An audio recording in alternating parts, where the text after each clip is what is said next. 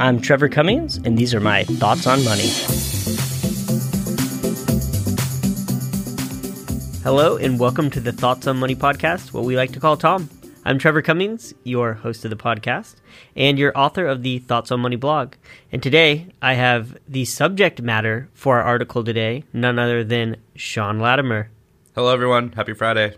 How did you feel about this article that I called DIY Yay? It took me a couple glances to figure out what it actually meant, but I think I understand the premise. Okay, so if you read the article and now you're listening to the podcast, you know it's actually called DIY Yay. Kind of like ay. And it's all about you, so I'm just going to zip my lips and let you tell the story. This is your article. Okay, story time. Buckle up. So, organizing my garage. Always a fun thing to do when you're a homeowner. And wait, are you doing that because you want to stay out of the house? Are you just making an excuse to be in the garage? No, but that is, for some of my neighbors who may listen to this podcast, it's a pretty amazing strategy. They are in the garage all the time, tinkering, cleaning, and I think they do it so they're not having to chase around little ones all day long. It gives them a little break. But no, there you go. That's Back not to your the story. motivation. We just have so much stuff. You know, little kids, you have like boxes and bikes and decorations, and it's just so much. So I had to put in some more storage racks in the ceiling. And I see them at Costco, I see them at Home Depot, and I'm thinking, okay, I can do this. And a friend of mine just put some up. I was like, hey, how long did it take? He's like, I had a few people help me. It took like most of an afternoon. And then I read in the directions, it says it's going to take about 4 hours. And I'm thinking, okay.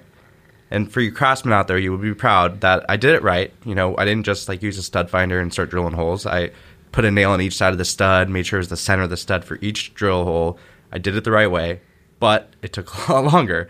And the funniest part is I will start off by saying, I'm not the handiest person. I can do your basic house projects. I'm gonna cut you off. I'm gonna give you some credit because you do things around the house. Like I remember you coming to me like, oh yeah, I replaced the belt on our treadmill. And I'm like, how did you do that? And for you, it's always like, oh yeah, I just watched this YouTube video. I took this off. I did this. So I will give you credit. You figure out a way to get things done. Thank you. I appreciate that. And yeah, for the most part, I kind of look, it's how I assess if I'm going to do it.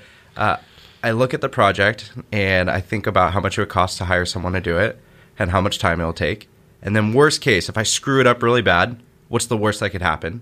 And I looked at the ceiling racks and said, okay, worst case scenario, I waste a day and then I have to pay someone to come fix it and they install it the right way because I mess up. That was worth it. And so I'm laughing because my father-in-law, he is very handy. He's visiting from Hawaii, staying with us. And I also have a Hawaiian father-in-law that is very handy. Yeah. And it's a joke in our family because he comes over and like helps me hang Christmas lights because I am that bad. So he is very handy, and he pretty much built a room in our house. He closed off the den. He did the wall, the drywall, the electrical, like everything. He's really handy. And so I could tell he loved coming out to check on me and ask me how it's going. And I think he just kind of liked watching me squirm a little bit. And every time he came out, as Trevor says in the article, how's it going? Oh, great. It's going great. Okay. Super affirming. Oh, yeah, I'm crushing this. Yeah. Just as you're sweating bullets in the back of your head, yeah. And then I could tell it was probably maybe 2 or 3 hours. He comes back out, and you could tell he's like assessing the progress, kind of like looking around, and there isn't much progress. And but I did, you know, through trial and error, I figured it out, and I did piece by piece. And then YouTube? No, YouTube. There was a directional video, but of course, like anytime you're looking at instructional videos, they'll be like, okay, the video's only maybe 30 minutes long. You're thinking, wow. Because they say, now what you're going to do is drill all the brackets in the studs. And then it fast forwards, and it's all done. Well, you don't know that part to make sure every stud has the rack in and they're all straight can take a while. So hey, yeah. And if you're listening to this right now, one complaint is my finger is too big to go back like 5 seconds. So those videos are always so hard. Even if there's like a 15-second button, I'm like, I just need to hear this one little part on how you fix this. You'll go back like a whole minute and exactly. You have to hear it all again. Yeah, it can be frustrating. But the moral of the story is I did get the ceiling racks up, and it was kind of funny because they're supposed to hold 600 pounds. And so, of course, I hesitantly hang from it because I'm about 190 pounds. And I'm like, wait a minute. Sean Latimer is 600 pounds. I should be able to like jump on this and it shouldn't have a problem. But I'm happy to say I've put stuff on it and it didn't fall out of the ceiling. So all is good. But it made me really think about it because I thought, wow, this was something that I assessed the risk, you know, worst case scenario, how much would it cost, how much time could it take? And I thought, okay, I could do this myself. right? And even if it didn't work out, I wasted a Saturday, but it all worked out. It was a 4-hour project that took about 8 hours. Okay, fair enough. Yeah. And I did ask another friend how long it took them, and he said it took about 7 hours too. And that made me feel better because he was doing it by himself as well. But it made me think more about what we do for a living. And you mentioned in the article, you don't know what you don't know. And I would never try and put up a wall or do electrical work myself, because if I screw up, one, it's probably going to cost me a lot more time and effort and energy. And two, it's going to cost a lot more money. And if I really screw something up, I can't even think about it, but it might break something permanently, and then I'm in real trouble. Right? Or even the worst thing, I die. No, yeah. I guess that is the worst thing. No, I was going to say if you screwed something up, but you didn't know you screwed something up, and then it surfaces later. Like if there's an electrical fire or something because I didn't do it right. So I kind of look at it with investing and do it yourself. You don't know what you don't know. So on the surface, it might be pretty easy that, hey, I've saved money in my 401k for the past 30 years, and it's done great. So I can do this on my own. Why would I pay someone a fee every year? And you don't know what you don't know. Yeah, and that's an interesting way to put it too, because sometimes when people kind of call in and they're doing their diligence and they're wanting to learn more about kind of what they would glean from being a client, sometimes you just have to give kind of broad stroke examples that may or may not apply to them, because there's so many different things that you do for different people. And I kind of made it all encompassing for some people, saying, hey, if it's got a dollar sign in front of it, we give advice about it. Mm-hmm. And that means you're purchasing a car, you're refinancing debt, you're trying to figure out the best way for your child to buy a home. Whatever it might be, we do it. We do insurance, we do quarterbacking the estate plan, we take it A to Z. That's what our industry calls holistic planning, and we take it really seriously. So when you start saying things like you don't know what you don't know, it's a good way to sum it up, because there's some things that will be neglected because they are not intuitive or obvious. Yeah. No, that makes sense. And one thing that I thought about too is, well, times are different. 30 years ago, we didn't have the amount of information and technology available. And I think that some people that do it themselves look at that as a positive, but it's actually a negative. And I'll explain why. I think the positive is you think, I have all this research in front of me. I have more information I know what to do with. If I want to do it myself, I can just apply some time and find the executive summary and figure it out. But it's actually, I think, truly a negative, because you're right. Before, when we didn't have alerts every day telling us what market movements, and the only way you could really find your balance is by a statement that came once a month or once a quarter, it was probably much easier to not get emotional about your finances. And now I feel like it's the opposite, where you can look in an app that probably has an asset aggregator and tells you the movement of your total balance sheet on a daily basis. And it also makes it even easier to liquidate or make changes with a few taps of a button. I think that's a disadvantage for people today, especially trying to do it themselves. Yeah, and if you're a tinkerer, is that a word? A tinkerer? Tinkerer. Yeah. So if you like to tinker and you like to make changes just to the fact to make changes, yeah, you can definitely get yourself in trouble. And where this kind of all launched from is you and I, kind of a joke around the office is that we go to lunch every day. And at lunch, we talk about work. We talk about different client situations and problem solving and strategies. And we're always trying to perfect our trade. Like, how could we go about this better? And we love having discussions about unique obstacles that a client is facing and how we can find unique solutions for that. And what ends up happening is you take that experience of that unique obstacle, you put it in your back pocket, and then later you're going to use that tool again. Mm-hmm. And what I kind of relate that to is if you go into somebody who is really like maybe your father-in-law who is a craftsman, and you open their tool bag or their look at all their tools, you're going to see things you're like, what in the world is this for? And it probably has a very unique function, and it's very important if you're doing XYZ job. But I'm looking at it, I'm like, I don't know when I would absolutely ever use this. Or even know what it is. There's been times where he goes, do you have one of these? And I have no idea what he's talking about. Yeah, there's a game they play at church sometimes where you get 2 or 3 people up there, and there's like this bag, and in the bag are these different objects. And one person is going to describe what this object really is, and the other 2 are going to try to fib. but they're going to try to convince the audience that they're right. Does that make sense? Yeah, kind of. So like they'll pull out think of a random tool or whatever, and then they'll be showing the audience and they'll be like, this is what this is for. This is for hammering down a fence post, and you would use it in this situation, whatever. And then the next person's going to be like, oh, no, that's not what this is. This is for holding the door open when you're doing this project, or this is for the, and you have to, as the audience, decipher what does that thing really do. And they're kind of usually pulling out like obscure tools or things that you haven't seen before, and that description to kind of see who could be the most persuasive and the most convincing. But it's just this idea is in finance, there is also this tool bag of all these different things that you shouldn't be expected to be familiar with, because I talk about it in the article, but somebody like you or I, like we spend 10 hours a day at work thinking and talking about this. We go home in our free time and we read articles about this. I wake up in the middle of the night and I take notes on my phone about this. There's a huge advantage there that I wouldn't expect a DIY investor to have that same sort of investment or even that time to be able to do that. Why? Because they have friends, they have family, they have hobbies, they have their own job. Yeah. Does it make sense? So to be able to expect it to do it on your own, and that's what launched this article is, and I don't know if you agree with me, I think we talked about it at lunch, but this idea that I actually do believe that somebody could be successful doing it on their own. I just think it would be difficult. I would think it'd be difficult to get your competency level to where it needs to be. And then the even more difficult part is to be able to tame your own emotions. It's a lot easier for me, Trevor Cummings, to make financial decisions for you, Sean Latimer, because it's not my money. I can act as a fiduciary and make decisions that are in your best interest, but I have an advantage over you is that I don't have that weird emotional tie that you have with your money, and that tie is almost unbreakable. Yeah, well said.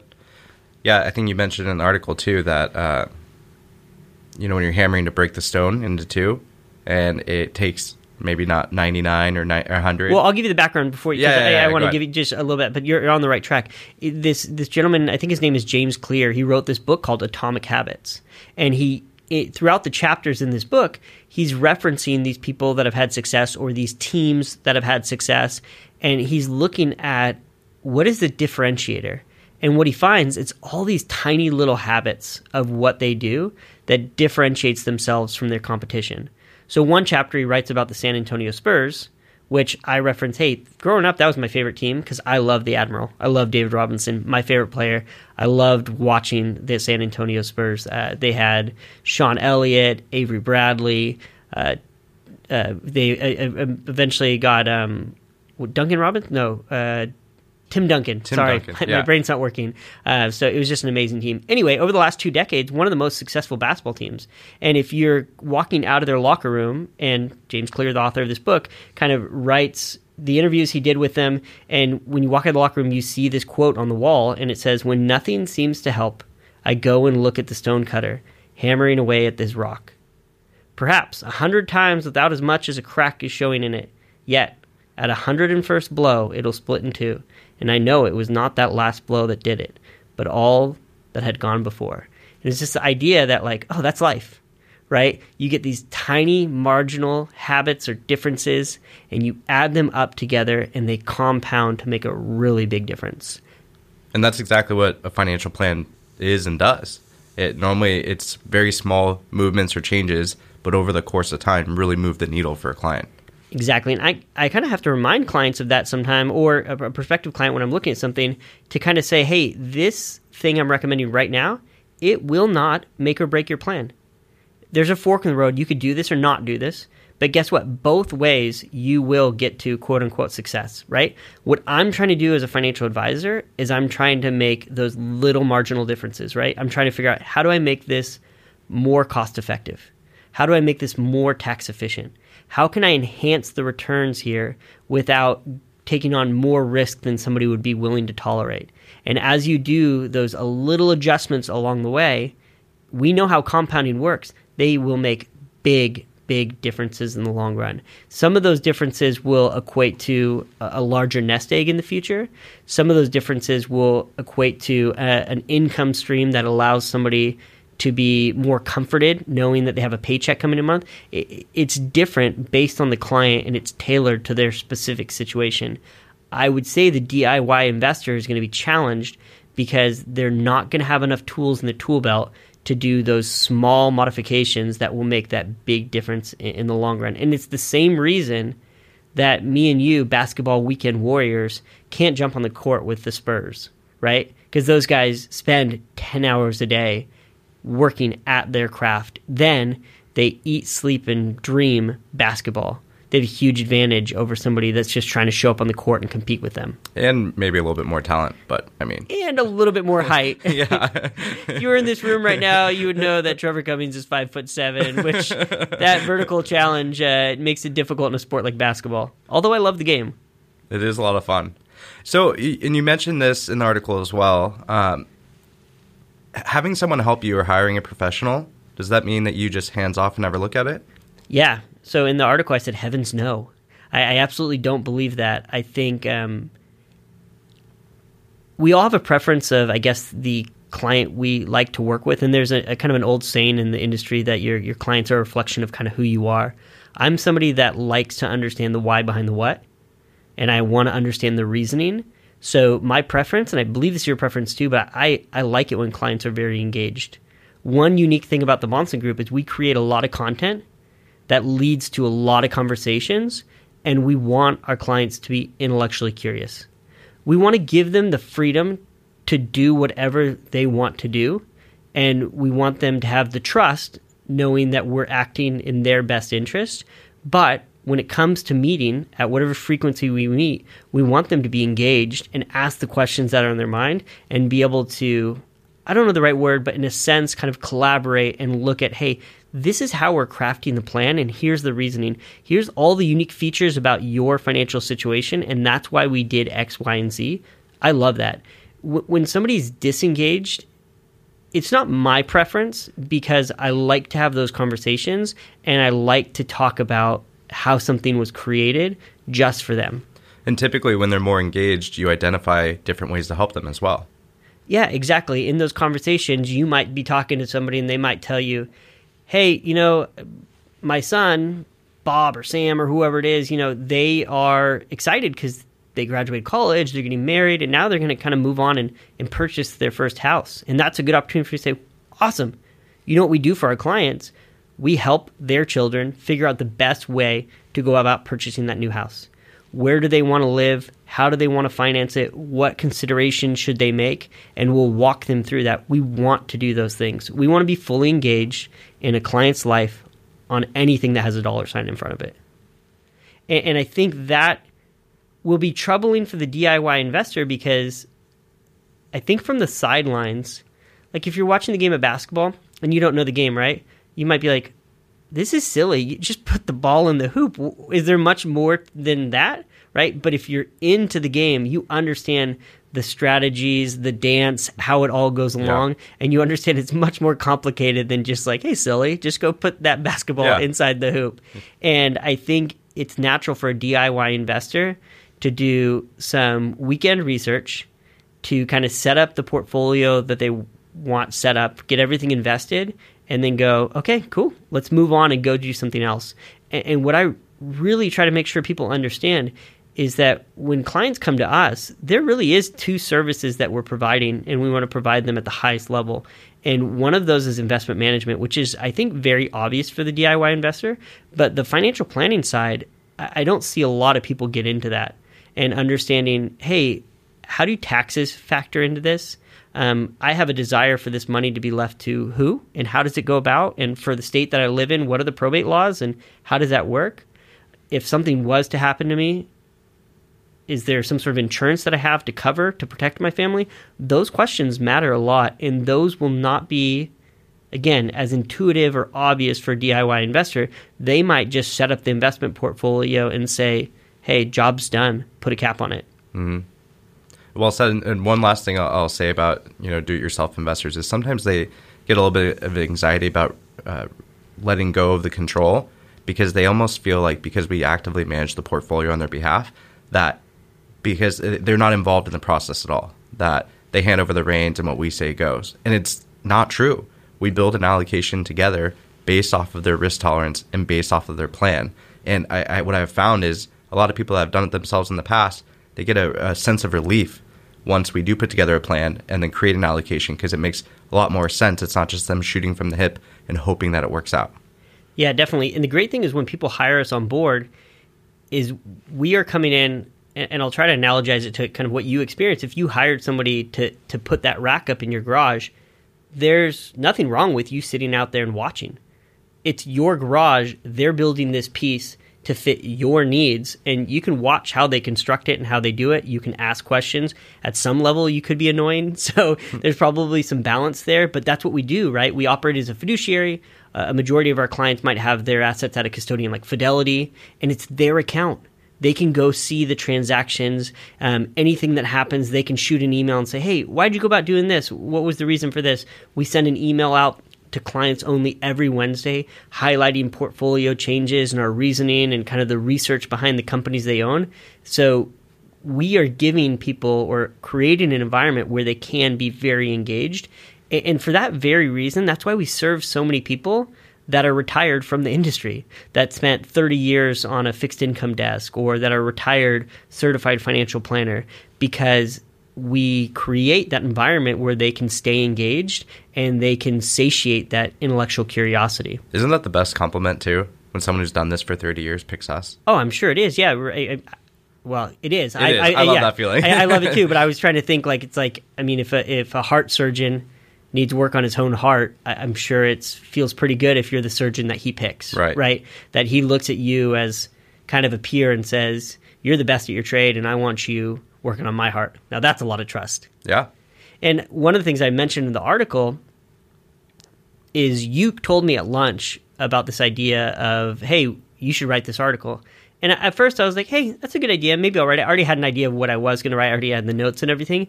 And then I got a text message from a friend who basically wanted some guidance. And he was saying, hey, here are my results in November. And his results as a DIY investor were amazing.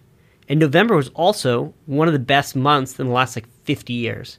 And his anxiety was, what do I do now? Right. And he wanted guidance like, man, I saw such amazing performance in November. Should I be selling everything? What should I do? And he kind of wanted me to give some sort of stamp of approval. And I said, I replied in jest a little bit, but the answer was serious. I basically said, if I was you, I'd hire an advisor and then go have fun. And I wrote an article that you reading that might feel like, oh, that's such a canned financial advisor answer. And I want to tell you, no, that's like my heartfelt, true answer. This is my friend. I know him personally. He has a family. He has hobbies. He has a business he owns. There's no reason he needs to be doing this. There's no reason he needs to text me and have any anxiety about it. He should hire an advisor and then go do the things that he loves. Now, should he hire any advisor? No. He should do the diligence. He should find somebody that he enjoys talking to, that he aligns with, that the cost of the service makes sense, and that it's somebody that he trusts. So is there going to be some work he has to do on his end? Absolutely. But if he finds the right person, it could be his advisor for life. And it could remove a lot of these text message questions that I'm getting. And that would be my advice to him. Again, I know it sounds like the obvious advice an advisor would give, but the heart behind it is this stuff takes a lot of time, and he can use that time so many other places that I think would be worthwhile. Yeah, good point. And I hope that this episode doesn't sound like a commercial for us, because it's definitely not our intent. And when we do talk to clients, it's not about intelligence. It's not aptitude. Most people, they could learn this and they could do it themselves, but it would require a certain amount of time and effort, and not just one weekend. It's in perpetuity. Yeah, and one of the things I talked about in the article is you mess up on that garage rack, whatever. You mess up on your financial plan, has some different ramifications, some different consequences. Definitely. So I'm sitting here with Sean Latimer in our new recording studio in Newport Beach, and I'm kind of looking around, seeing all the beautiful things that Jolene Bonson did in this room, and admiring the work that Mr. Brian Tong did. And in the corner, there's this little quote, and I think the quote is fitting for today's discussion. And I will kind of wrap us up with this quote from Ralph Waldo Emerson. You ready for the quote? I'm ready. It says, "Guard well your spare moments. They are like uncut diamonds. Discard them, and their value will never be known. Improve them, and they will become the brightest gem in a useful life. Don't spend your spare moments worrying about your investment portfolio. Find a trusted professional that can come alongside you. Spend more time with your family. Do the things that you love. That is from Ralph Waldo Emerson. And on that note, we will end our podcast. We'll ask that you leave comments, rate the podcast, and you can reach Sean Latimer at slatimer@thebonsagroup.com, me, Trevor Cummings, at tcummings@thebonsagroup.com. And of course, we will be back next week with more of our Thoughts on Money.